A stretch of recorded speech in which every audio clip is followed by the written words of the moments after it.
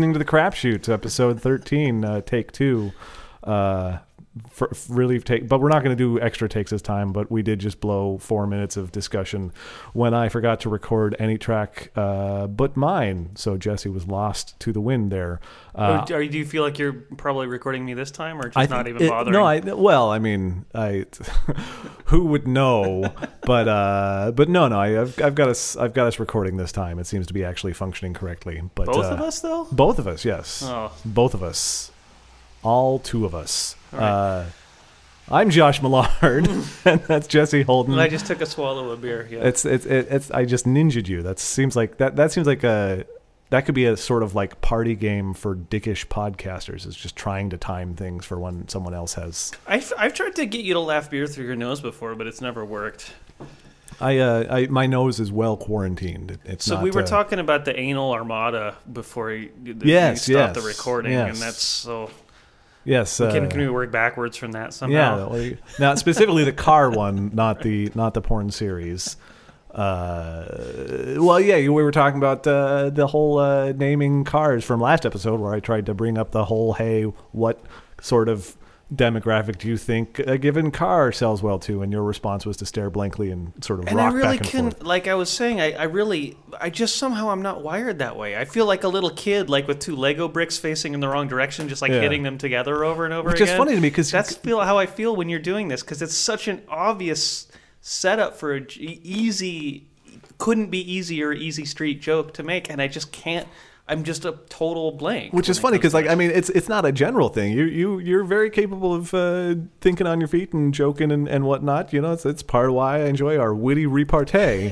And yet, yeah, it's like that. Like I think maybe at one point in your life you had a tiny aneurysm in the part of your brain that's responsible for riffing on car names. It's like there's one teeny cog missing in the machine of my brain. I really do feel that way because I try and I really, like I was saying before, I went home and I tried to do it and I couldn't.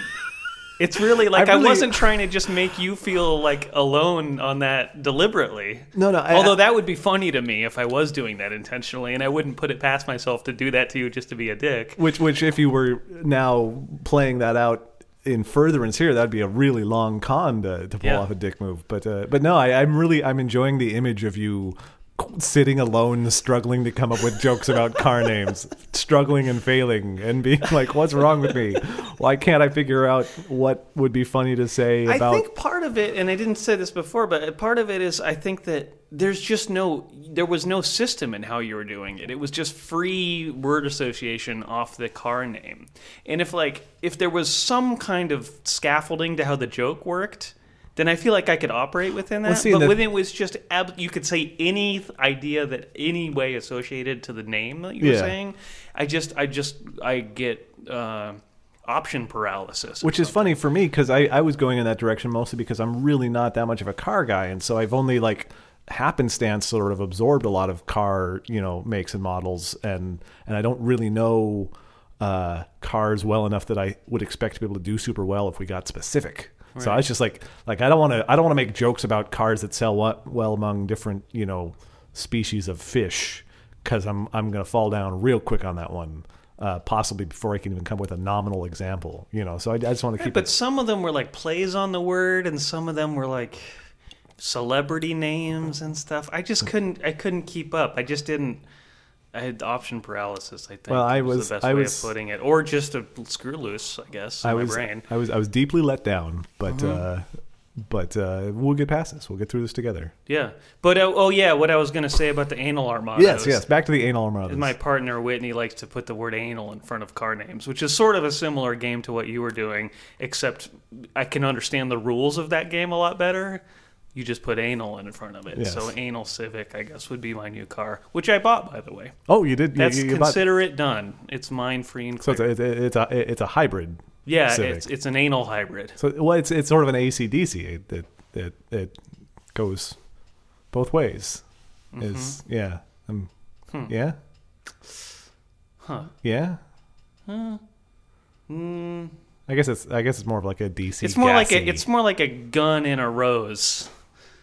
Or Guns and Roses, maybe. No, I don't think that works well. As it's like a gun blade, is what it is. It's like a Final Fantasy VIII gun blade. Could you shoot or cut with the gun blade? You couldn't do both, huh? Yeah, it was like one or the other. There may have been certain powers where you could like do both, but generally speaking, you would either sort of stab someone with your big, ridiculous, stupid sword, or you would shoot them with a gun built into it, which somehow was less, devastating than a sword. Like if you were really clever, you would hit the button at the right time and you'd stab and shoot them. But I always find this troubling in fantasy games that try and merge like contemporary ballistics with like fantasy blades and whatnot, because you know what? Fuck you. Just shoot them and then they're dead, and then you don't need to attack each other with swords because you have a gun. You have a gun. Just blow their brains out, and then that's the end of the conflict. It doesn't really seem like there's any room for at that point your sword is essentially the bayonet. Like if you find yourself 2 feet from them, fine, you can stab them. Any more than that, and you really should shoot them because they should really be shooting you. Because if you're seriously going around fighting enemies that you don't use your gun on because it wouldn't be fair because they don't have the guns either, you've got this whole situation just makes no sense. Right. You've got like this incredibly violent situation that at the same time no one can seem to think through how to solve decisively. Like if you're going to solve it violently, solve it. Just shoot everything that's a problem if you have guns and those things don't. Yeah, it doesn't make a very good RPG though in that scenario. I guess, but I don't know. I mean, I have a lot of fondness for the Final Fantasy series in my heart, but I feel like you should just left guns out of it. Could guns just not exist in that world? It would have solved that much more. That would help, yeah. Nicely. But I also feel like in many ways, at least, especially later entries in the series, aren't very good RPGs anyway. So it's like, plus there's the whole power thing. It's one of those franchises where you power up tremendously throughout the game to the point where like your late game characters could kill 100 of your early game characters with one shot, and yet somehow the creatures in the world have never developed some sort of situation where the nasty ones that can keep up with you at the game's end go and kill the measly ones that could keep up with you at the beginning of the game. It seems like they're just most of those smaller species. They're not gated by like regions of the map or something. They are, but they're gated in the game logic, but they're not necessarily gated by any serious geography. Like giant lumbering flying beasts that breathe fire could probably go over to that meadow there and take over if they wanted to, but they just don't. They just respect the boundaries. It's yeah, I don't know. I mean, I'm arguing the logic behind a fantasy video game. So I like that so much better though than a game that automatically scales difficulty to your current level no matter what the enemy is. That's really frustrating to me. Because I would agree with you because it guts the sense of progress, especially if the gameplay for you doesn't significantly change in the process of leveling up. Because like if you just sort of get more powerful and then so do things, yeah, it's like you're just doing the same thing and the numbers. Right. What's the point of having levels in the game at all except to unlock perks or whatever? But, yeah. No, that's frustrating to me. But what do you think of this beer? Oh, it's no Laurelwood Red, but it's not bad. Right. I don't know. I had never heard of it. It was there at the gas station. Yep. I stopped at it the way here. The guy behind the counter really was into it, though. He told me, he's like, "Oh, that's a good beer." I was like, "Well, I'd never heard of it." Well, it's Third Shift, Band of Brewers, Amber Lager, and he's like, "Oh yeah, I moved up here, and that was the first thing I got." Anyways, the guy at the gas station's really into it. They're from Fort Worth, Texas, and Trenton, Ohio. So okay. Yeah, no, it's a nice beer. It's tasty. I'm enjoying it. Yeah, me too. So is that pretty gnarly looking guy at the gas station. He was. You should invite him along. It's a shame we don't have. Yeah, I kind of got a good vibe off him. Really, like, have you ever seen someone who's just like looks like they've lived a really rough life, but they just happen to be exuding like a real mellow charm? Like, yeah, they've got like a sort of like hobo joie de vivre sort of. Yeah. Like they're trying to do their best in recovery from whatever has foregone their life to this point. He's probably a recovering anthropologist. It's a hard field to be in. Yeah, you really have to be a people person. Is this like that car thing? I just don't even know what we're talking about now. It started as a completely random thing, and then it turned into a joke about the the root word in anthropology, and then you got frightened, and now we're just talking about it. Because anthrocentric, mankind, you have to be a people person. Sometimes I grab a joke and I sprint with it, and sometimes I see the joke and I just run the other direction. Sometimes I feel like there's a joke. It's like the first joke, like 10 meters down the field, and then instead of jumping over it, you just sort of like bump into it and it falls over, and then we both sort of stand there and look at it together. Yeah. The joke's a hurdle in this case. Right, and I'm kind of the quap guy. Yeah. Basically, you quapped it. I quapped it. Yeah. It's, well, maybe your control scheme was just ill-conceived. Let's go to an early break. I think we should go to a break here, reset real quick. All right. Is that okay? That's super fun. All right. We'll be right back.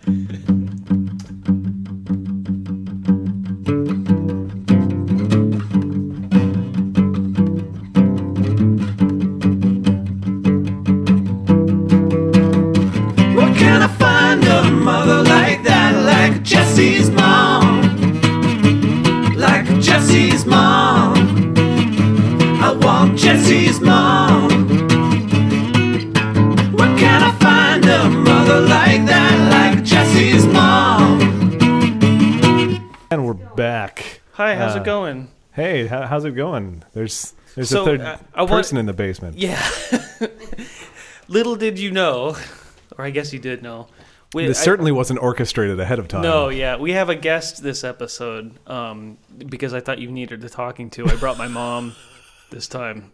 So I'm not even kidding. Joining us on the Crapshoot is Jesse's mom, who I had the pleasure of meeting 20 minutes ago. Can we dub in like audience cheering? Yeah, definitely. We'll sample in some audio off a Maury Povich episode that I taped. Keep around for that exact reason. In case somebody's mom shows up. Yes. Exactly. Sometime in the basement. We really need to get a soundboard so we can do that. Hi, Sherry. How you doing? I'm doing well. I'm having a fabulous time. I asked my mom to be on this show, and I had thought it would be kind of like a step up in the media world for her, but it's actually, she was like, oh yeah, I was just on the radio the other day. And so she's actually kind of slumming it with us. Media-wise. I was going to say, stepping up. This would be a step up for like a rock. Like if I brought a rock and he was like, wow, this is the most exciting radio show I've ever done. But yeah, no, we're that rung. That rung so low down on the ladder that you don't really even bother stepping on it because like you're not getting anywhere. You just skip to the second one. I feel like that's our one niche. thing that she's coming from the second one. Well, that's what I'm agreeing. I'm saying, right, yeah. So it was kind of you. There's a little radio station, a little independent radio station. I think it got the last spot on the band, one of the last few spots on the band of independent little radio stations in my little town. And it's all run by volunteers. And they have an amazing, eclectic group of people that are doing shows. And I came on the women's show last week in the morning and talked about women in business. Nice. Yeah, but we, of course, went off on various things. But what's that like? I don't believe in going off on tangents on radio discussions. I feel that's a violation of the form. But whatever floats your boat. It's the perfect little radio station. It's in a little upstairs place above a shop, and it's a fabulous little station. It makes me smile. Yeah. Mom, when you were trying to remember the name of this show, did you say The Shit Show? Was that one of the things you said? No, I thought maybe it was The Shit Happens Show. The Shit Happens Show. That seems very in the spirit of it. I'd say as paraphrases go, that's shit. That's basically what happens every time we record. Yeah. Is things occur. So are you in Ukiah? No, I live in a little town about 40 miles away from Ukiah. It's called Lakeport, and it's on a big natural lake, amazing lake, and an amazing community. Geographically speaking, there's a volcano there and mountains and this nice. Big ancient lake, the oldest lake in the Western Hemisphere. Oh, wow. And I live on that lake. Very cool. And have a bookstore in that little town. Rock and roll. Yeah, I plugged the bookstore. This is really your first sponsorship, indirect sponsorship sort of thing. Yeah. Watershed Books. I have a bookstore. Watershed Books. Get Watershedbookco.com. Your loving son developed that website for you. That's right. What a good boy. How grateful I am. This one. I'm not talking about the other one. I'm not talking about the deadbeat. Let's talk more about family dynamics that don't involve my family. I've managed not to dig in on my family too much on the podcast, and that's probably for the best because at some point they'll discover this podcast. But I asked about. Isn't it amazing though? Isn't it amazing? It's a microcosm, those relationships with your family. Oh yeah. Of how the world goes. I had made a joke, well, not even necessarily a joke, more of a, I guess, drunken observation on Twitter the other night, that I had this epiphanic moment that I left my first Metafilter moderator admin note when I was 8 years old, when my parents were arguing downstairs. I actually literally wrote a note and dropped it on the table, and I saw you say that on Twitter and I didn't understand it. It was very much. I was very much in a. Oh my gosh! So my job. You've heard about it endlessly, Jesse. But for Sherry's sake, that's okay. I like hearing you describe the same thing over and over again. I actually do, and it sounds like I'm being sarcastic, but I'm not. Oh yeah, no, this would be real interesting. Do go on. Let's hear it again. No, go. I work as a moderator on a website called Metafilter. It's a big community website, so we've got about 10,000 active members, and I help sort of keep things from boiling over when people are discussing something contentious or whatever. I'll go in, I'll leave a note, I'll delete the occasional sort of over-the-line comment. Yes. Sort of just try and, keep people focused. Calm. And yeah, exactly. And more discussing, less going at each other like crazy. Yeah. You're kind of a lion tamer at the shit show. Sort of. Yeah. Basically, yes. That's it on the nose. That just came to me. I don't know. Yeah, No, it's a stroke. That's a great job. Bolt. Yeah, I love it. I've been doing it for 6 or 7 years now, and really enjoy it. I'm gonna open a beer for my mom without asking. Do it. That's so nice. Thank you. You're welcome. And yeah, so like the realization that's part of what makes the job doable. And I think there are a lot of people who would actually hate my job if they had it, just because it involves a lot of just kind of putting up with dumb shit people say, and people losing their tempers, and people being dicks, and trying to sort of be the adult in the room and be like, you know what, I know you're upset, but you need to stop doing that thing. Just meet me halfway on this and we'll be good. So just, and dispositionally, I think a lot of that may come from having been sort of the quiet peacemaker kid in my family. I've got, 3 siblings, and my parents were never like, crazy, screaming people necessarily, but they had their arguments when I was a kid, and I found it distressing. And I literally did one time when I was like 7 or 8, like write down "please stop fighting" on a piece of paper and take it downstairs and put it on the table, and that worked so great for like 5 minutes. It was amazing. It didn't work as well the second time, but I did it. And I suddenly remembered that the other night in a slightly, I don't know if it was exactly maudlin, but a reflective state after a few beers. And I was like, oh my gosh, that really was kind of right. Your first kind of editorial insert. Exactly. There. So yeah, to dial down the tension. I don't remember why I thought of that now. So now I feel like I've just been talking about myself for no apparent reason. Well, that's okay. Well, it's kind of like being a bar. My mom will talk about me if maybe. I guess if I don't interrupt her too much. It's kind of like being a bartender. Kind of. You've got that, like, people are nominally there to have a good time, and most of them are, and you kind of want to keep it from being a bad time for people, and a useful time. Yeah. Like a bartender. Like a bartender. When I go to the bar and I get a lot of drinking done. That's right. There's a job to be done there. Yeah, there's utility. There's utility. I asked about Ukiah because I'm in this position where me and Jesse have become good friends. I guess. Now I'm saying it on mic, but you said it. But yeah, we become friends. But it's totally the adulthood friend thing where I like the only things I know about him are the things that have come up in conversation. And, you don't do a whole lot of like, oh, hey, let's randomly talk about my formative childhood experiences unless you're me on this podcast apparently. but you know, it's one of those, so like I know he's from Ukiah, and we had Jesse Brennan on. And I know he's from Ukiah, and so I can guess. It's an amazing community, and I still love my community. We just wanted to be by the lake. I can understand that. I mean, it's hard to beat a lake.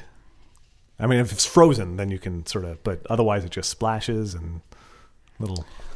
Something you should know about Josh is that if idea of a joke occurs to him, he has to As I was coming down to the basement, I heard you guys talking about jokes, and I wish I could tell a joke, which I cannot. I cannot tell any joke. There was one I was trying to remember it as I walked down the stairs, that I could tell, and it only had like 5 words to it, but I can't even remember that one. I know what your favorite joke, or what you've told me in the past was your favorite joke. What? Which is, where does the Lone Ranger take his garbage? You don't know? No. Where does the Lone Ranger take his garbage? To-da-dump, to-da-dump, to-da-dump, dump, dump. That's right. I remember now. What a great joke. You can have that one back. I've just been storing it for you. Thank you. You're welcome. It's a family heirloom. It moves. It is.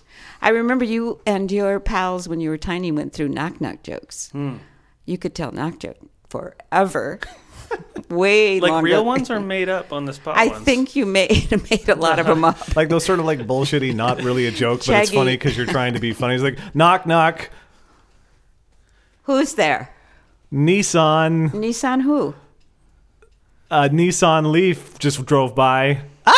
And then we all laugh like they idiots. Weren't that good. No, that was higher. Wow. See, and I brought back This around the didn't car take very thing long. too. Yeah. So with the joke thing, I think those are post-formal deconstructivist jokes, as far as I'm fucking concerned. So there you go. No, I think it's a good thing. How I actually about totally that? support that. Actually, I love the way kids will do, like when kids kids develop an understanding of like the structure of a joke. Like they know that, okay, a joke's got like a setup and a punchline, and so you do the setup and you do the punchline, and then people laugh, and that's how it works. And so like they don't necessarily get. There's a flow to it. Yeah, they work great. Those work great when you're 3. Yeah, it's just like little kids free associating. So I mean, even little kids can free associate. You know, they can hear a word and then say another word that it makes them think of. Do you find Josh's favorite kind of joke is a your mom joke? Your mama? Your mama? Your mama, exactly. I think it's overstating to say it's my favorite. It's one that it's is his only joke. It's the only joke he knows how to It make. has had a prominent role in my humor making. Here's a direct quote from Josh Millard. There is no line I will not blindly cross in pursuit of a strained your mom joke. It's one of my favorite things anybody's ever said. Okay, let's hear one. Oh geez. I wasn't even trying to set that up, but I that's know, way but better than what I was trying to set up. I'm not even big I into just the, wanted Josh to apologize to you on behalf of mothers everywhere, Well, but making him tell you one is 100 times better. It's like, okay, you like cigarettes? Smoke all these cigarettes. Why don't you smoke this carton of cigarettes? That'll teach you how fun cigarettes are. It's funny. I don't carry around a lot of canned your mom jokes. Like I was never like memorizing them. I was never like, do the one about the lawnmower. That's a whole art form right there. Yeah, I'm which is like the dozens. There's a whole historical tradition there and stuff. You know, it's legitimate ludic rhetoric. Dear audience of the Crapshoot, my mom is taking Josh's side on this. I'm so glad you could come on the show, Sherry. Of all the things in the world, I thought my mom would be on my side. Okay, I will. Your side to the end. Yeah. I will say, with your mom joke thing, I do have. It's more like just a default rejoinder, especially when it's kind of like avant-garde, nonsensical response. Yeah, to like I would say, I gave your mom a by. default rejoinder. Yeah. You know, it doesn't even work, but the structure is there. And I like the fact that almost any sentence you can utter can be turned into your mom joke. Like the implication of your mom joke is so inherently sort of like, transgressive that even a sentence that makes no sense can be said with a little bit of a wink, and all of a sudden it seems like, you're transgressing somehow. So what's the tagline? How does that sound? You're not your mama.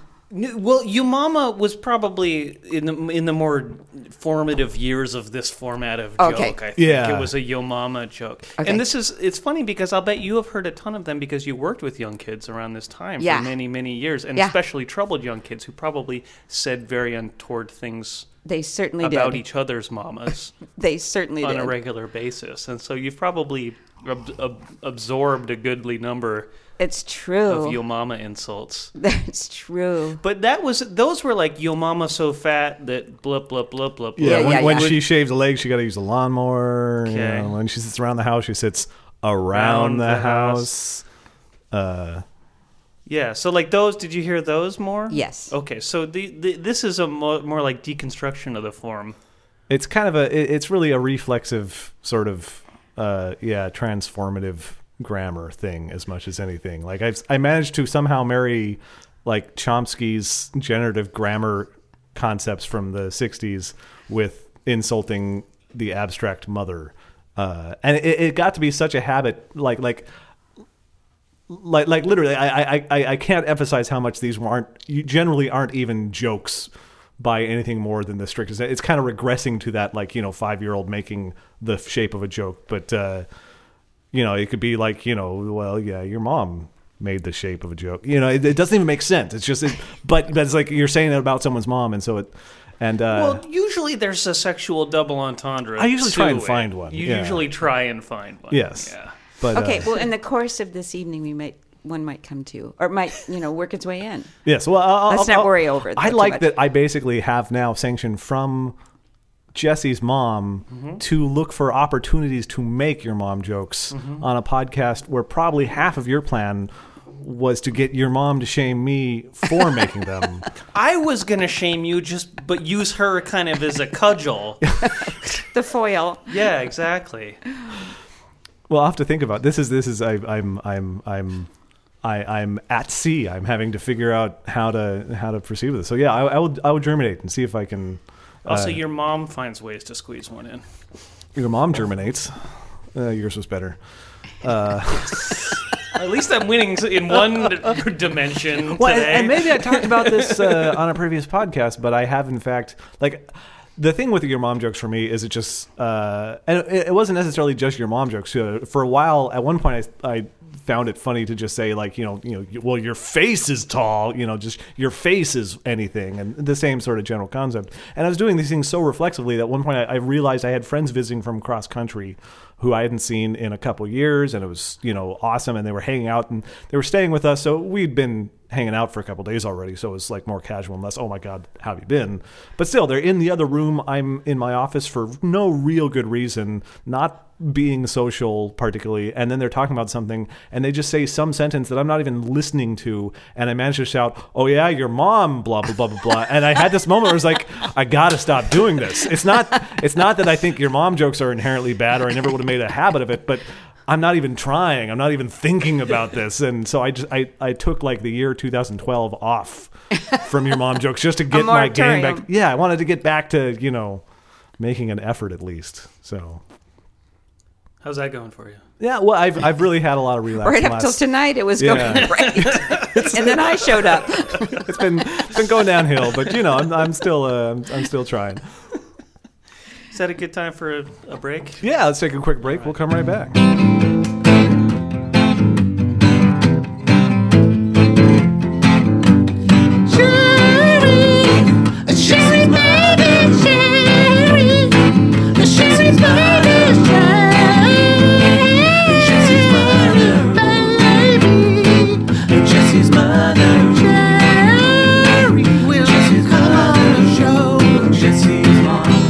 All right, we're back. We're back in the basement. We had a topic, but I nixed it. So yeah. Jesse's shutting it down. I was gonna engage. We were gonna retread the whole argument about editing. I just thought we'd talk about it a little bit. It's like Sherry's here. I figure we could. She have an opinion.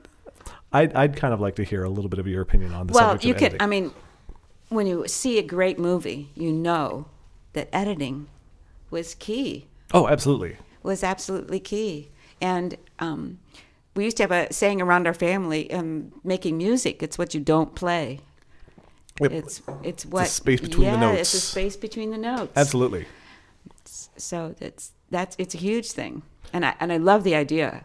I mean, if there was a job that paid a living that you could, I mean, there is, but if I could do that job, editing would be totally cool. See, me and Jesse have an ongoing philosophical conflict about specifically about podcast editing. But we bring music into the conversation. We've discussed that too. Yeah, we talked about that with Conan, I think, and with Jesse as well.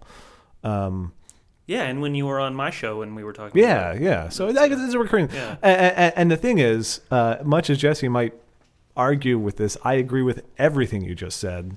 I'm a musician as well, and that's definitely been a part of learning how to do a better job of putting together musical recordings and musical performances, is having a sense of what works and what doesn't, and not just filling it up. Yeah. You don't need to be constantly busy. You don't need to be making a noise every moment. Like, create a dynamic, create some space.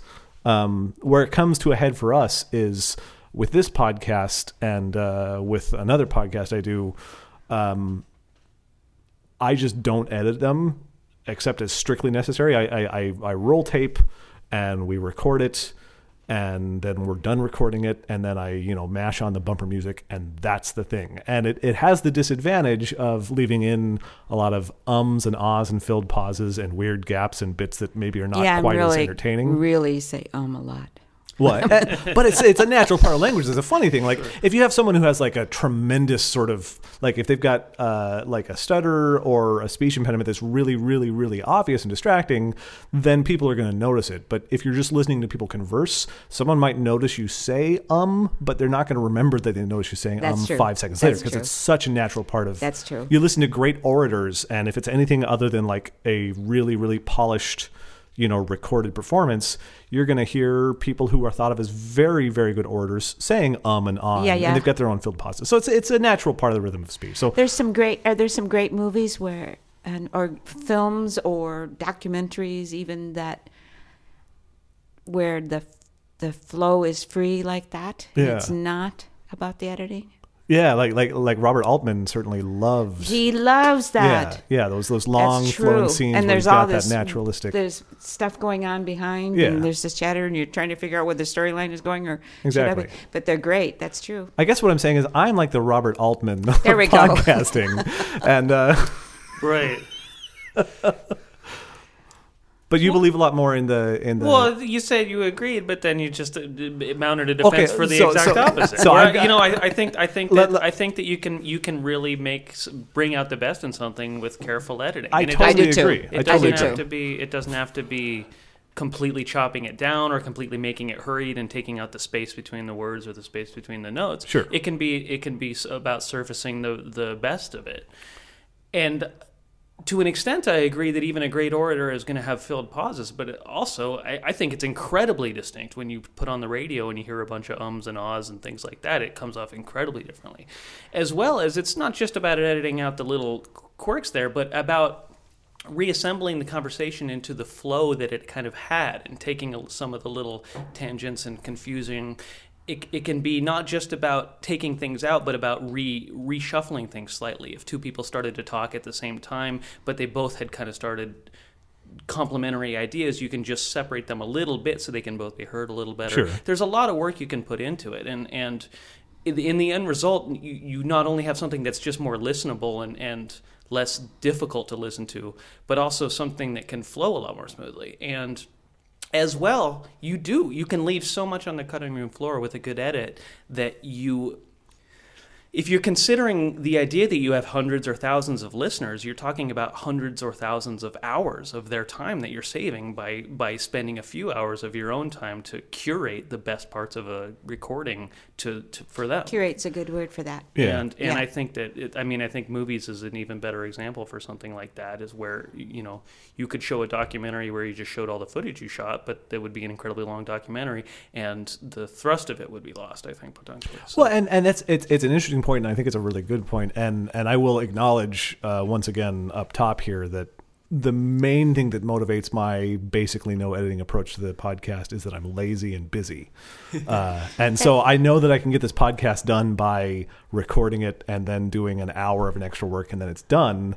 if I had to do another 5 or 6 hours of work on it, you might not do it yeah, at all. Or I might only do it absolutely. once every month Absolutely. or two. I think that the show that we're doing here is made possible by that approach. Yeah, Really. I really do. And I'll defend that approach while, again, totally everything you said, Sherry, I think those are all totally valid. I would say for the purposes of this, I relate this more to my experience as a musician than to, say, cinematic editing. Yes. In that I think this is basically more like performance. And as a musician, I've spent a lot of time trying to get better at knowing sort of my limits and what I can and can't realistically pull off, and really trying to get stuff in the take. And the idea of being able to say, okay, I know I need to record this thing. I'm going to do as good of a job as I can reasonably expect to do, which we've talked about this at length before too. Sure. But the idea that if you can sort of know your limits and know what you're capable of producing, you can get a really solid performance. It may not be the best possible performance. It may not be as good as what you could comp together from multiple takes if you took the time to do that. But at the same time, it's a good, solid live performance. And I like the idea of like trying to get that, trying to say, okay, this is an environment. There's a certain character to knowing that what you're producing is essentially a fixed document rather than fodder for an aggressive editing approach. I mean, it's not any more or less valid. It is. It's a different mindset. Yeah. And there's no creative project that at the end of it, 8 million things that could have made that very same project better. Yeah, absolutely. If you could go back. Yeah. Which is the amazing thing about the creative project. But anyway, Yeah. that was a showstopper. Yeah. we specialize in those. It's nice to have a little. It's nice. Sorry. No. You have this brief lacuna, and it's a pacing. It's the space between the notes. There you go. I mean that's part of what I like about it. It's like I listen to a really well produced like segment on NPR, and you get like 6 minutes of like really solid, smart, well edited, tightly paced talking, but you don't tend to get that sense of like the natural slump that might come in briefly in a conversation. They're packing a lot of info and a lot of conversation into a very tight budget. Yeah. Whereas that's kind of a sad thing. This show is all slump. This show is dollar store. This show, this is not being able to believe that you can buy a 5-pack of 200 count 3x5 index cards for 99 cents. I feel like that's the Crapshoot value proposition. You really lost me. I really did flash though when you all were talking about how somebody listening to this podcast, it brings to mind an opportunity for them to create something. So it's a service to have that conversation. Yeah, well, about the process. I would hope so, because I think it's one of the things it comes where up a lot. So I hope it is some use to somebody. It's a tremendous service, is what it is. Well, I don't know. It's a weird thing because there's doing things and then there's thinking about how you do things, and I think it's really easy sometimes to not end up thinking as much about the process as it might be worth it to. Yeah. And it's great to jump in. That tends to be how I proceed on things that attract my attention. I'm like, oh yeah, I should try doing this. And then I sort of start thinking about how I'm doing it after I've been doing it a while. Uh-huh. And so, yeah, I don't know. I think hopefully you folks out there have enjoyed this 7th discussion we've had of editing and the creative process. But if not, leave a 1-star review. Yeah, we can write a song about it. Even oh man, we should talk. Yeah. So Sherry, let me tell you about what happened last week on the podcast. What's the name of last week's episode? I can't remember. Oh, I'll think about it. I'll come back to that one. Yeah. But sure. But we've been hoping to see a few reviews show up on iTunes for the podcast, just as some feedback, and it helps raise the visibility of the podcast by their whatever iTunes' metrics are. And so we got a few reviews in the last few weeks, and Jesse suggested during last week's episode that I could write a little song about each of the reviews, and I ended up doing that, and it was actually a lot of fun. They came out fantastic. I love them. I really enjoyed it. And although I thought, sorry to interject here, but no, one of the reviews was about rhyming banal or banal, as it's more properly pronounced, Yes. with anal, and how you don't have to rhyme it. Yeah. I thought that you missed an opportunity to rhyme banal with anal. Well, I can you're- revisit that. when Maybe, you're kind of- I'll tell yeah. you what. If you're in the listening audience and you really want me to have a chance to revisit that idea that Jesse just brought up, write another review that also mentions banal and anal, and Right. I'll work it into a song. Sure. Or a review that says something else, and I'll work that into the song. I'm 110% now. That's more than you can be on board with the idea of writing songs about Sure. reviews, because I actually had a lot of fun. It was a great little time. What does banal mean now? Just sort of boring, dull. I don't want to say milquetoast exactly. That's got some Milquetoast other is good. valence, but Level. yeah, the idea of just a real run of the mill. Okay. Right. I think it means it has no meaning because it has no it doesn't have any contradiction or interaction with anything else. It's just so boring and meaningless that I feel like it's one of those words that mostly inert. exists, like, in the fixed phrase, like specifically the banality of evil. I feel like is like the place people are most likely to use it. It's just like that title, I guess, of a book. I'm expressing a literary reference while also expressing my ignorance of it. But that's okay. My mom owns a bookstore, so look down in front of I've her. never heard of that book. I think but I hear them every day that I've never heard of. I want to say in reference to sort of like the machinations of Nazi Germany and the degree to which even the things that we think of as like the horrific machinery of the Holocaust were, in point of fact, for the people responsible for perpetuating that machinery, kind of reduced to everyday stuff. Like if it was your job to make sure that people move from the train to the barracks, Right. you aren't thinking, I am a great evil totem in the Nazi Holocaust. You're thinking, oh shit, I gotta get the people from the train to the barracks. Right. It's all just like, all the whole hum, just doing your job, just doing your daily bullshit that just happens to be part of this terrible evil thing. So the banality, evil being that, and then banality, but then I'm saying banal. I got it. That's Yeah. huge. Yeah. All right, so we got my mom on the show and taled about the machinations of the Holocaust. So Yeah, no, I feel like that's that off we've the covered bucket everything list, we I could need guess. to. Yeah. I know. Next topic. Maybe that's a good break point because I have to use the restroom real quick. Okay, we're gonna take a break so Jesse can use the restroom because he's a little baby.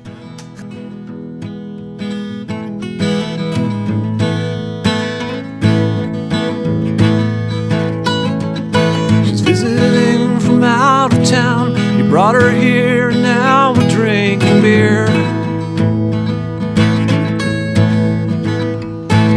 We're sitting underneath my house, she's taking my your mom jokes in good cheer. I know it might sound strange, but I believe we're in my basement with your mom.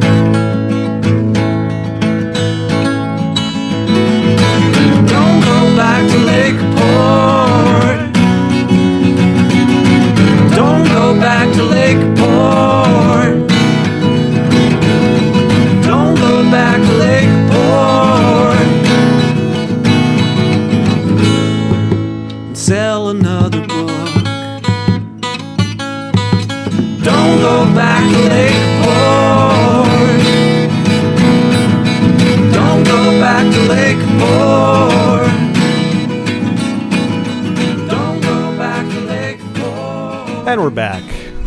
Just to reiterate that Josh believes only girls use the bathroom. That is a misrepresentation of my admittedly poorly thought out remark. But Which my mom, as you cut her off and yourself, but you and my mom both found that extremely hilarious. When you body slammed me just now before the break. So it was a good time. There's another joke in there somewhere. Yeah, probably. My hand to God, this is how the conversation went when I asked my mom to be on this podcast. I said, hey, I record this podcast with my friend Josh. I thought it might be fun to have you as a guest. We sometimes have a guest and sometimes it's just the two of us. And she said, what's it called? What's it about? And I said, well, it's called the Crapshoot. And that kind of summarizes what it's about. I mean, it's really just a free form talking about whatever. And she said, have you talked about how we're all fucked?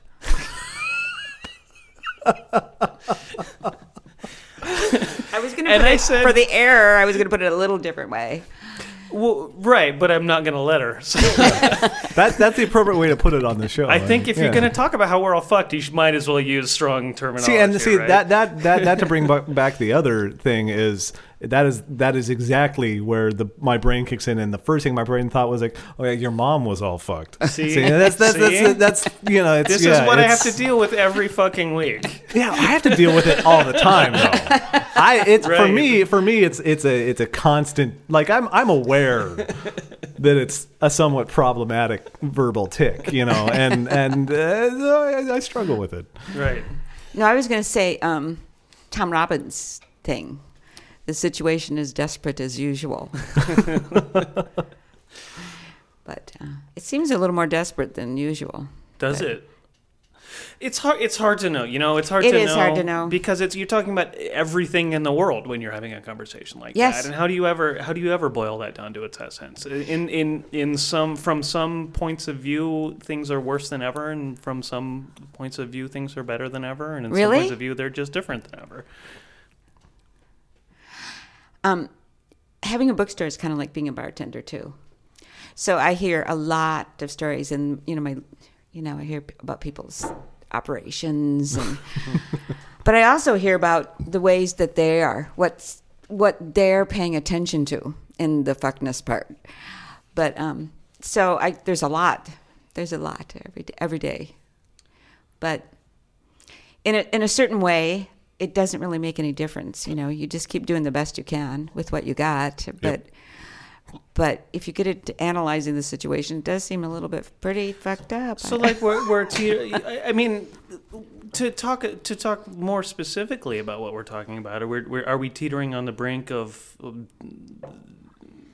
ruining ourselves as a species in some way, or wiping ourselves out, or we're just losing principles that our humanity is founded on, or how are we fucked? Like I mean it's because it's something that's really easy to agree with just from a cynical point of view. But that's true. When you boil it down, it's what are we talking about? Because I mean, yes, we're fucked in many ways, but also I mean, you know, mortality is down. You know, it's the violent crime in the United States is down. There's ways that we're getting better as a species in a country and things too. So it's true. I guess the question is, what are the primary vectors of fuckedness? Right, is what we're saying.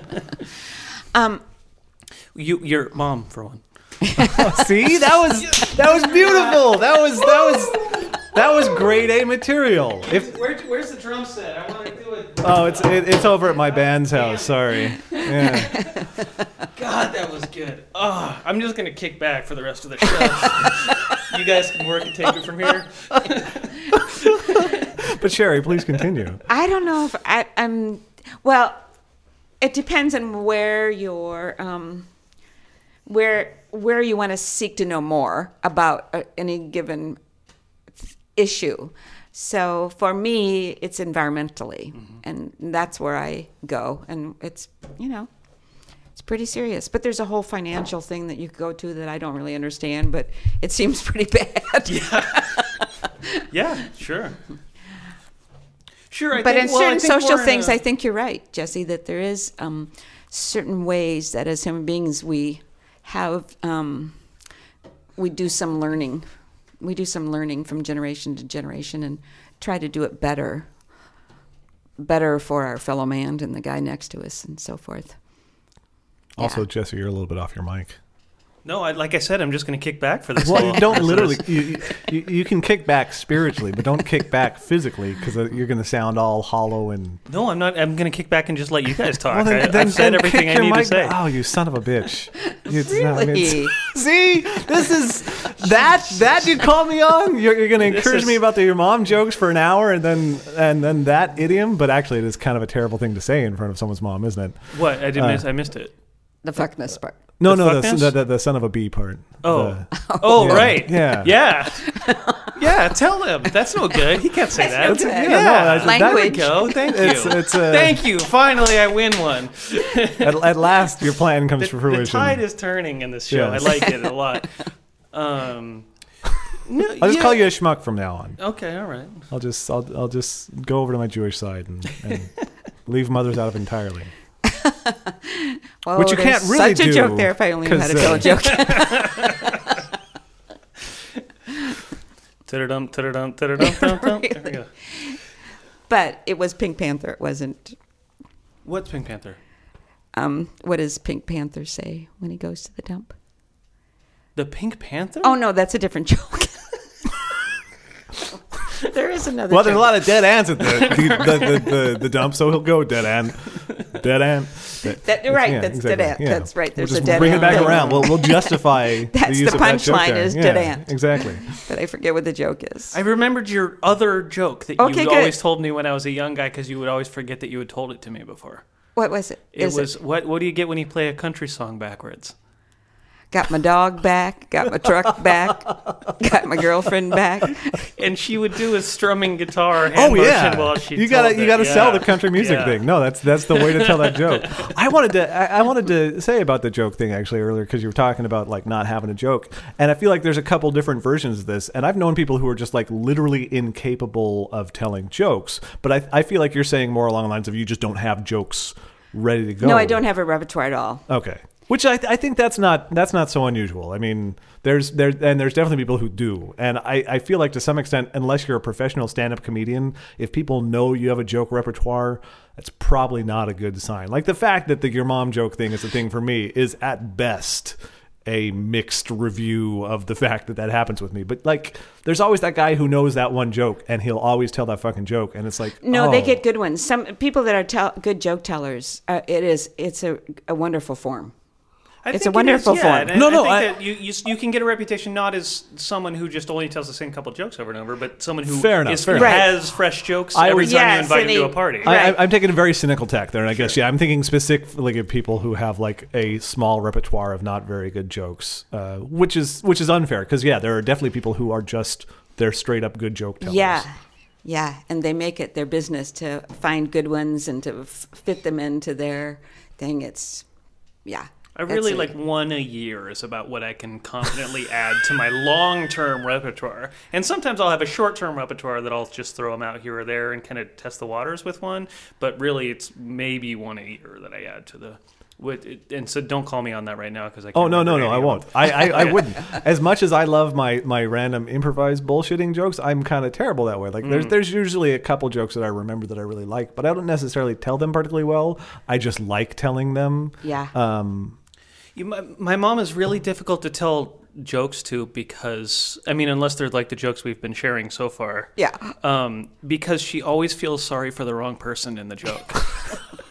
You're an empathetic I am joke empathetic. hearer. Yeah. I am. We were at the bar last night and we were drinking and we were kind of just catching, we weren't staring directly at a TV. There's only one TV in the bar and we didn't have a good angle on it. But we kept kind of picking up that the score, it was going very, very badly, right? And this is Portland, Oregon. Our nearest football team is the Seattle Seahawks. They have never won a Super Bowl before. So the Broncos losing is a great thing. It's right, and so everybody's excited, and my mom just kept saying, "Oh, those poor Broncos." Peyton Manning must have had like the worst night, of his life. I mean, So, like, imagine telling a joke about like one of my favorite jokes about the little boy who gets run over to my mom. I don't remember that one. Can you tell that one? Little boy gets hit by a car, and a bystander, a woman runs over and says, "Oh my God, little boy, I don't know if you're going to make it. Do you want me to call a priest?" And the little boy says, "Lady, I can't even think about sex right now."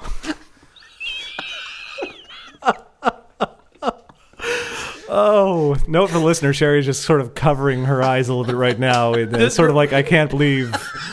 Recall This that I is what I'm brought this doing with up my as an evening example of a sort of joke thing. I can't tell my Yes. mom, and then Yeah, now so I was- get coerced into, or somehow I end up telling it directly to her. Sorry. It is an incredible joke, though. Yeah, see? Gotta say, it's solid. horribly. It's concise. It packs a wallop into a very small presentation. It certainly does. And see, the problem for me is I'd end up telling like a 2-minute long version of that joke. Yeah. It wouldn't be any better. It would just Yeah. be longer. I'd work Well, in a lot of details storytellers- about the accident. Storytellers is also amazing. Well, yeah, people who can do it really well. Yeah. I just keep talking. There's jokes where it really needs to be shortened to the point. There's jokes where the joke, like a Shaggy Dog joke, the joke is how long you're able to drag it out. But there's also a third class of joke that could be told as a very short one, but the embellishments really can add count. To it. And I think the third kind is something that you are really good at, Josh. I really do. I will take the compliment, but I feel like talking without considering how long I've been talking is something that I'm good at, and sometimes it manifests well into a joke. Well, with you have some to structure. remember. You have to remember the threads, and how where there's gonna have to end up at this. Yes, bringing the callbacks back around. Yeah, right. That's the trick. I did hear a very good joke on Twitter actually yesterday. Someone forwarded this, and it's a very short joke, but knock knock knock knock. Who's there? Vishnu. End of joke. And it's like, it's one of those things where I looked at it, it's like, wait, but why did they stop? Oh, right. Yeah. So, I'm sorry, but I interrupted you. You were going to say something. Nope. There was, when our friend Burl died, we were all at his house, and his one very alcoholic friend I took home, and it was about a 45-minute ride, and he started telling me a joke at the beginning of the ride. And as I pulled into his driveway, he finished the joke and kept the whole thing going for the whole 45 minutes. And you were listening. So that's an amazing. And it paid off? It paid off. Okay. Yeah. It was totally a payoff. That's awesome. That is a tremendous vamp. That is. Yep. That is a skill set. That's a skill set. It has to do with hanging around bars a lot, I think. That's one place. That's another reason. Yeah, a lot of time to fill in the first place. The bartender has a job to listen to develop your story.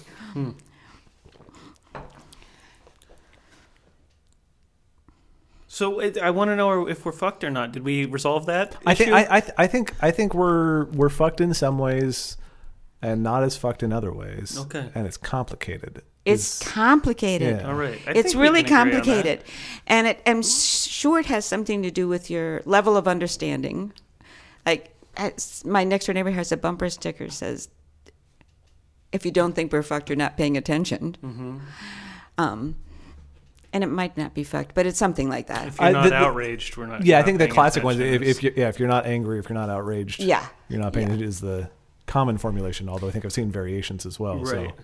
Right. I mean, this is a popular bumper sticker in Ukiah, California. Yes, it is. It's also popularly believed in Ukiah, California, that buying crystals can heal like the ailments in your body. Well, we're shit. I was gonna pop off a sassy reference to poetry, and then I think Whitman.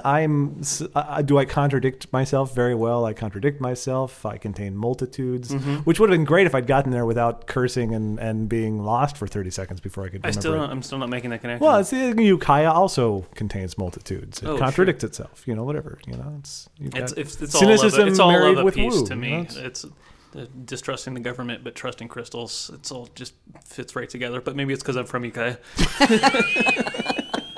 I have fairly strong. I never even put that idea together. It's amazing to think about trusting crystals and not trusting the government. Well, it's trusting the government. Well, to be fair, minerals are probably more well structured. So you're probably more trustworthy. Which again, we should. It's all a crapshoot, though. Yes, indeed, it is. Did I mention last week? I had mentioned I had mentioned to mention this. I'm just going to use the word mention for every verb now. Sure. I'm going to mention for every verb now. Yeah. I think that's. This is a really strong dalliance I'm going down here instead of getting on with my point. What's dalliance mean? It's $20, same as in town. Yeah, that didn't work right. That bums me out because I've been waiting for that joke to appear on this podcast, and then I fucked it up so bad. That's all right. That's the story of this podcast, is that it finally shows up. You know who else is $20, same as in town, though? Boom! It comes back. No. What was I talking about? I was saying something about something. I don't know. You would think that of all the people in this room who would know, it would be you. It had something to do with a takeoff from Walt Whitman. Somehow I was going from Walt there. I don't know. Let's move on. I've lost it. There's a dalliance. I wanted you to define that word, but before that, you were saying that last episode you had mention that you wanted to bring up. Something. Well done. Yeah, he's such a smart boy. That's why he keeps me around. He's and adorable. I just want to pinch his cheek. Yeah. I agree. I feel like we've really found some common ground here, Sherry. I'm glad we were able to. dalliance. Yes. Oh, no, let's have another one. I refuse to get to the point. It's not my idiom. I don't remember if I mentioned this. I may be just taking this long to get around to saying something I actually literally said last episode. But Crapshoot. You wouldn't know because I follow. Don't listen to the show. Yeah, exactly. So it's who knows? It's lost the ages now. Lost in time and space. Crapshoot. The fact that it gets used mostly as a sports term. Did I talk about that? As a sports term, you did. Okay, so I don't need to talk about this. All right. Okay, good. I'm glad. See, this is the difference. Remember. Yeah, I would have edited that out, but this will still be in the episode when I listen to it later. Yeah. Well, sorry. Is that how it gets used mostly in a sports context? It's how it gets used on Twitter, it turns out. Right. Like I follow, I search for terms related to creative projects I work on just so I see if someone mentions them. Yeah. And like for every one time that someone actually mentions the Crapshoot in reference to our podcast, there's 10 times that someone mentions the Crapshoot in reference to sporting events almost entirely. So like welcome to the Crapshoot that is a playoffs is a real common version. Okay, I don't want to do this to embarrass you, so don't you don't have to go along with this if you don't want. But tell me what Twitter is. It's a little messaging thing where you can converse with the universe. I haven't Twittered in a year and a half, though. You have been on... Yeah, I do have an account. Okay. See, that's good. I feel like you just got outflanked there. You were going for the... I don't want to embarrass your mom by asking if you even know what Twitter it is. I wanted to know what it looks like to you. But you are surprised that she has a Twitter account, is what I'm saying. No, I set her up with it. Okay. I'm caught up now. So what's the difference between that and Facebook? I think Facebook can be a longer conversation. I don't know what else. Sure. That's good, though. Yeah. Has picture. No, Twitter, you can tweet pictures, can you? Yeah. They sort of support that now, Yeah. With TwitPic.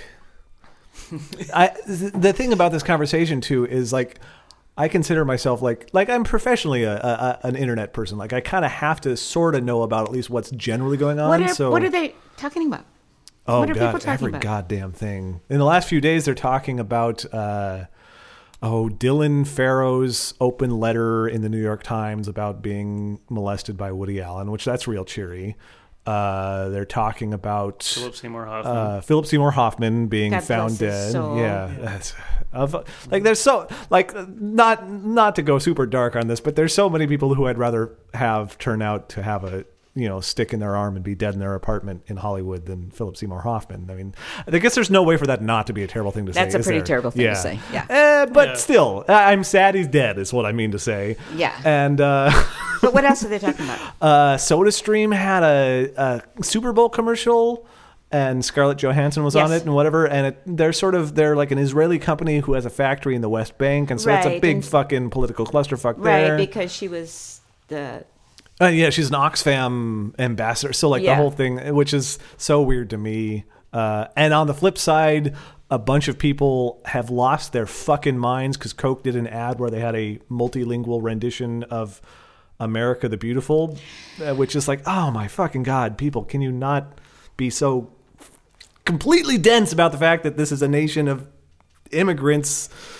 Well, for context... I saw the people having commercial. that meltdown are not the people on Metafilter. People on Metafilter are talking about the people having the Metafilter meltdown, is to the chagrin of some of our more conservative members, sort of liberal biased, lefty biased user base. So we're most likely to be. You can take Cortex to task. Yeah, if you bring this, if you're listening and you on Metafilter, you bring this Meta Talk, I will disavow this entirely. This is a comedy program that was not a statement of policy. No.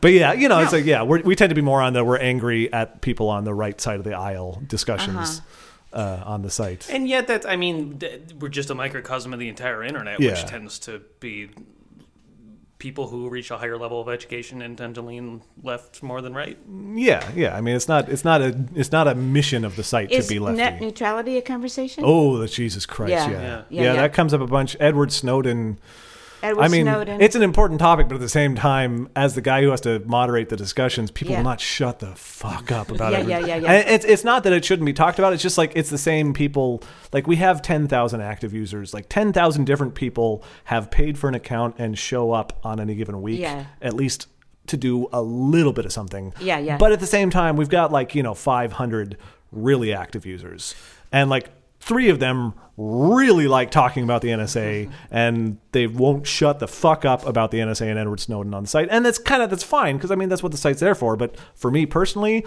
I get tired of following their arguments just to figure out if someone's being obnoxious to a point that requires action, or just being kind of obnoxious. Yeah. And it's like that. That's not what I do want to do with my day. I don't want to. That's Mom, can I ask you what? And I'm not asking these because I think there's an imbalance of knowledge about this, but because the people I interact with on a regular basis, Josh included, are people who get 90 to 100% of the information they get through the same internet channels. And I think that you get your information from different sources than I do. So that's why I ask you, what does Twitter mean to you? What does Facebook mean to you? Yeah, I will say that mostly when I use those, it's just to kind of catch up with people I know and see what they're up to. Sure. So what I was going to ask is, when you bring up net neutrality, how do you understand that issue? Only very at the surface. But for me, as I understand it, it has to do with being able, there not to be a weighted material. Weighted gets moneyed material gets more weighted, more powerful in the net world. Mm-hmm. Yeah, absolutely. That whole sort of gating of content by sort of corporate interests, rather than saying, hey, a byte is a byte, and if you're paying for internet service, you're getting internet I think service. it's really you perform a huge service to me because, like I said, I live in a kind of a information bubble where the people I know who know about the things that I'm talking about get their information from the same place that I do, and so. But also, the mode of interaction is so distinct. Are you about to say something unfortunate? Say your mom performed a huge service to me. See, there you go. It's it's so. I'm just going to interrupt, and I do apologize. I'm gonna use you as an avatar for motherhood in the concrete sense, and apologize for the clash between my abstract mom jokes and the fact that everybody's got actual moms out there, and anybody who's ever been bothered by your mom joke because it concretizes into an actual reference to something meaningful in life, I apologize, and cheers. And cheers. Yes.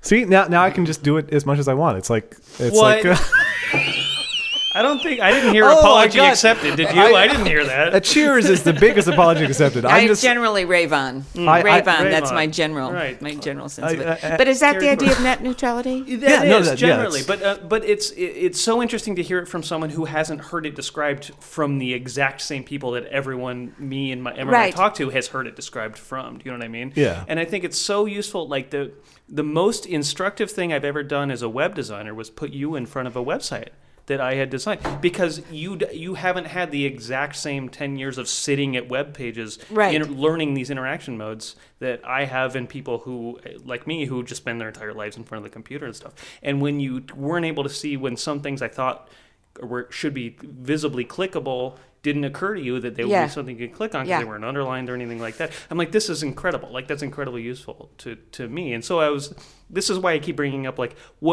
how do you understand these different things that I hear about from certain ways then percolate out to you in different ways? It comes around to why the situation is desperate as usual. Is what your understanding of a particular thing is. So ask me about the lake, and I could talk to you for 8 hours about the lake, but I got 30 seconds to give you about tweeting. Yeah, right. Absolutely. It is a weird thing, and it's as far as what you're saying, Jesse, I think, it's like the idea of remembering to get out of your context. And for me, it's kind of weird. I work on Metafilter, and for years before I got a job there, I just was hanging out because that's where I like to be. And there's a lot of places on the internet that I don't really want to hang out. I may even like to go there and read their stuff, but comment sections are famously just fucking terrible on most of the internet. And Metafilter is one of the few places where it's not terrible. And so I really like hanging out there, and I love that it ended up being my job too. But the flip side is that, that is my primary place of interacting on the internet. And so I don't even necessarily hear other people's opinions as much necessarily as I might if I had a more varied set of places I went to read. And it is nice to like get that sort of sanity check where you manage to find a way to check in with whether the thing that you sort of hold as gospel is actually widely considered that way by everybody, or if it's just you've gotten so used to everybody agreeing that that's the way it is. Yes. That, that's how it is, of course. Yes. Yeah, that's a good point. It is a good point. Because I always wonder if I'm, when I say the situation is desperate as usual, because just from where I sit and my understanding, or who comes into my shop or my world or my family. Changing up the milieu a bit has value. Good. Travel is good. Yeah. I know I had one thought about talking about California versus Oregon. Speaking of changing venue, but and there's a wonderful thing. I wish I could remember where it is, but it shows in this beautiful moving graphic, who's moving where, and how many people of what the population drift is in this country. Sure. And it's almost even between Oregon and California. There's about as many people going up to Oregon as there are Oregonians coming down to California. That's interesting because a clear narrative that Californians are invading Oregon. But I feel like it's an old narrative. Like I remember that growing up, and if 20 years ago I internalized the idea that Californians just keep moving to Portland, then maybe anything has changed since then to like. And I don't know for sure that the narrative was even valid then, but that definitely was. Like when I was growing up, it was like, oh, fucking Californians keep moving to Oregon. I know. And lots of people that come to my shop have family in Oregon. Well, and the Ukiah area, I'll call it because I've already forgot the name of the lake town, but Lakeport, which is confusing. It's like a lake would be a very bad port, wouldn't it? Because like, what are you gonna do? You're gonna just go around the lake. Oh, so you had to like until the late 30s. Oh, okay. So you were ferrying across the lake. The lake was in fact multiple ports. Okay. That shoots down my whole complaint. Then that's actually totally justifiable. I know. And I'm from Portland, so port as part of a name place is really a sore spot for me. Right. Apparently, it's like the color black calling the kettle black. Yeah, exactly. it's like the pot calling the kettle something named pot. Mm-hmm. That didn't really work. Yeah, neither of our analogies there's a Portland, were very Texas. Good. I'm assuming there's a river nearby, but even then, I think you're thinking of Maine. No, there's that one too. But there's that one too. I totally had a thing I was going to say too, and I've completely lost it in my rambling about ports.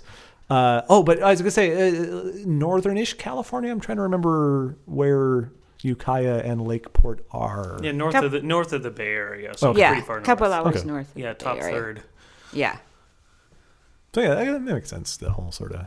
I feel like I feel like what I remember as a kid, and I had a very poor understanding as a kid because I didn't really understand the concepts of like Los Angeles or yuppie, but I feel like it was kind of like yuppies from Los Angeles were moving to Portland was the more specific version of the Californians moving to Oregon. Yeah, it's like those freaking Hollywood whatever Richie Riches moving to Portland and shitting up the town or whatever.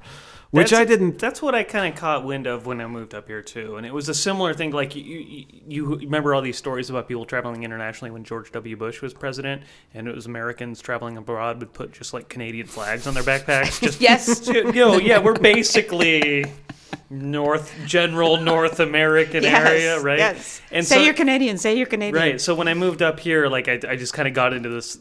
When someone asked me where I was from, I would say Northern California. Yes. Right. Because it's very important. As opposed to California, which immediately brings people's minds to like LA. Yeah, no, I'm from Redding. Hollywood. I'm from Redding.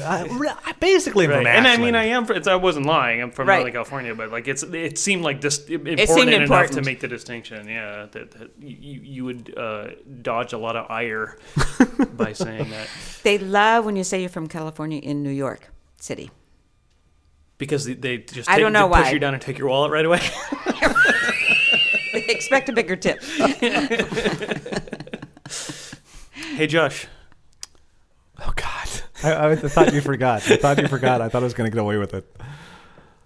Do you know who else expects a bigger tip? Oh, shit. Oh, that's not where you're going. Never mind. I'm fine. Yeah, that was really good. That was a solid one. When I had my year off from your mom jokes, where I'm talking about Josh's mom here. By the Yes, way. I know. Okay, yeah. That's the implication. Right. Yeah, no, yeah. When I took that I just year want to off, make sure my mom knew. I feel like straight up cold turkey is a hard way to be, and for some people, when they're dealing with anything that resembles an actual addiction, which I probably shouldn't classify your mom jokes as, because that's really belittling of actual addiction. But in any case, I know that for some people they can, and even sort of have to, just like zero tolerance. But for a lot of other people, it's more of a, I need to improve my situation. I need to improve my behavior, but I'm going to have a lapse every once in a while sort of approach to things. So like you can forgive yourself for having that moment of weakness as long as you're sort of, keeping with the program. Which is all to say, I decided that like once a month I could make a your mom joke that year when I wasn't making your mom jokes. So once a month I would like in text or in speech just like make a your mom joke. And then I would say, okay, that's it for the month, and sometimes it would be like late in the month and sometimes it'd be like the 3rd, but I would like, it's like, okay. I'd sort of end up waiting for a good one is the thing. I'd wait for like one that was like, this is worth it. This can be your mom joke for the month. Yeah. And it kind of, I feel like it helped it like almost more than actually literally going cold turkey was, because all of a sudden I was reassessing the value of any given joke on top of just trying to get out of the habit. I hate to bring that back to the editing concept, but, there is that. Oh, yeah. Well, and that's the thing. I didn't stop thinking of your mom jokes. Yeah. Like, I spent that entire year just like 3 or 4 times a day I'd think of a your mom joke. And most of them were terrible. Some of them were really good. And then the really good ones I have to think, is this the one, though? Is this the one for the month? And,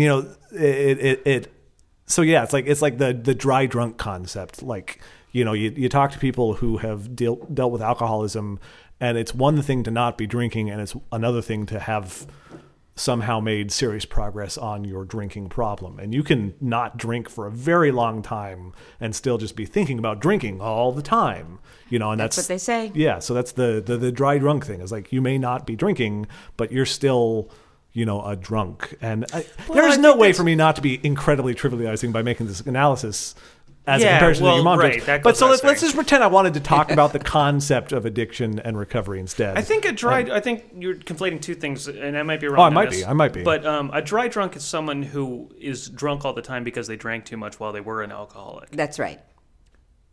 Okay. So they come off as like goofy and out of their mind. Yeah, they're sort of affected by the situation. Right. Whereas this is just more like a general definition of alcoholism, at least as understood by groups like Alcoholics Anonymous, that once an alcoholic, always an alcoholic, and you're never not an alcoholic anymore. You're just always in recovery. Yeah, if you're a drunk, you're drunk. Dry drunk is different. That dry drunk is like a physiological thing. Right. I may just be conflating those. Fortunately, I haven't actually specifically had to personally navigate that, but I've got.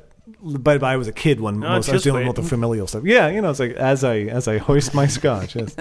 I don't have. Cheers. Good podcast. And we actually are pretty far in, so we should probably wrap this up. I'm having a very good time. I'm going to let you guys finish up. Thank you. Thank you for letting me visit you too, but I'm going to step out of here and let you guys finish up on your... Sure. It was great being here. Thank you. It was so fantastic having you, Sherry. How does this, before you go, how does this compare to the last radio show that you were on? In terms of, were you in somebody's basement for that one? No, we were upstairs in the little room that is the radio station. And there kind was of a 3 heaven women. And hell. Like you were in a loft there, and you're in a basement loft, here. It's a little bit of a heaven and hell dichotomy there. A little loft, big kind of basement. There's some theological implications. Same there. old couch, I think. Oh yeah, exact couch. Nice. And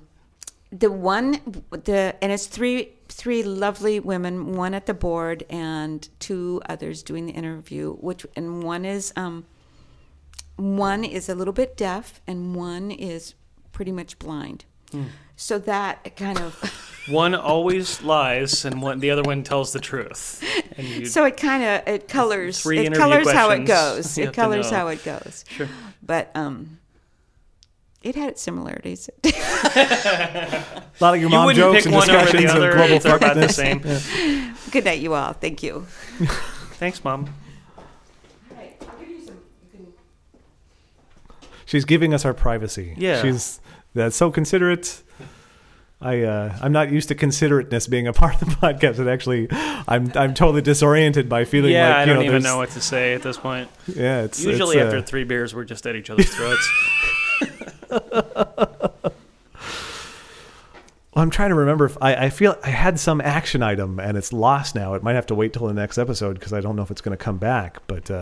But I'm telling you that I forgot a thing, so that's a pretty good talking point there. Yeah, sure. I enjoy that. I feel a little worried that I'm still not sure whether we found out whether we're fucked or not as a species. No, but I am glad that she's now upstairs and you never got back around to the title of the previous podcast, I know, which is where I thought you were going. But then you went with coming up, and then yeah.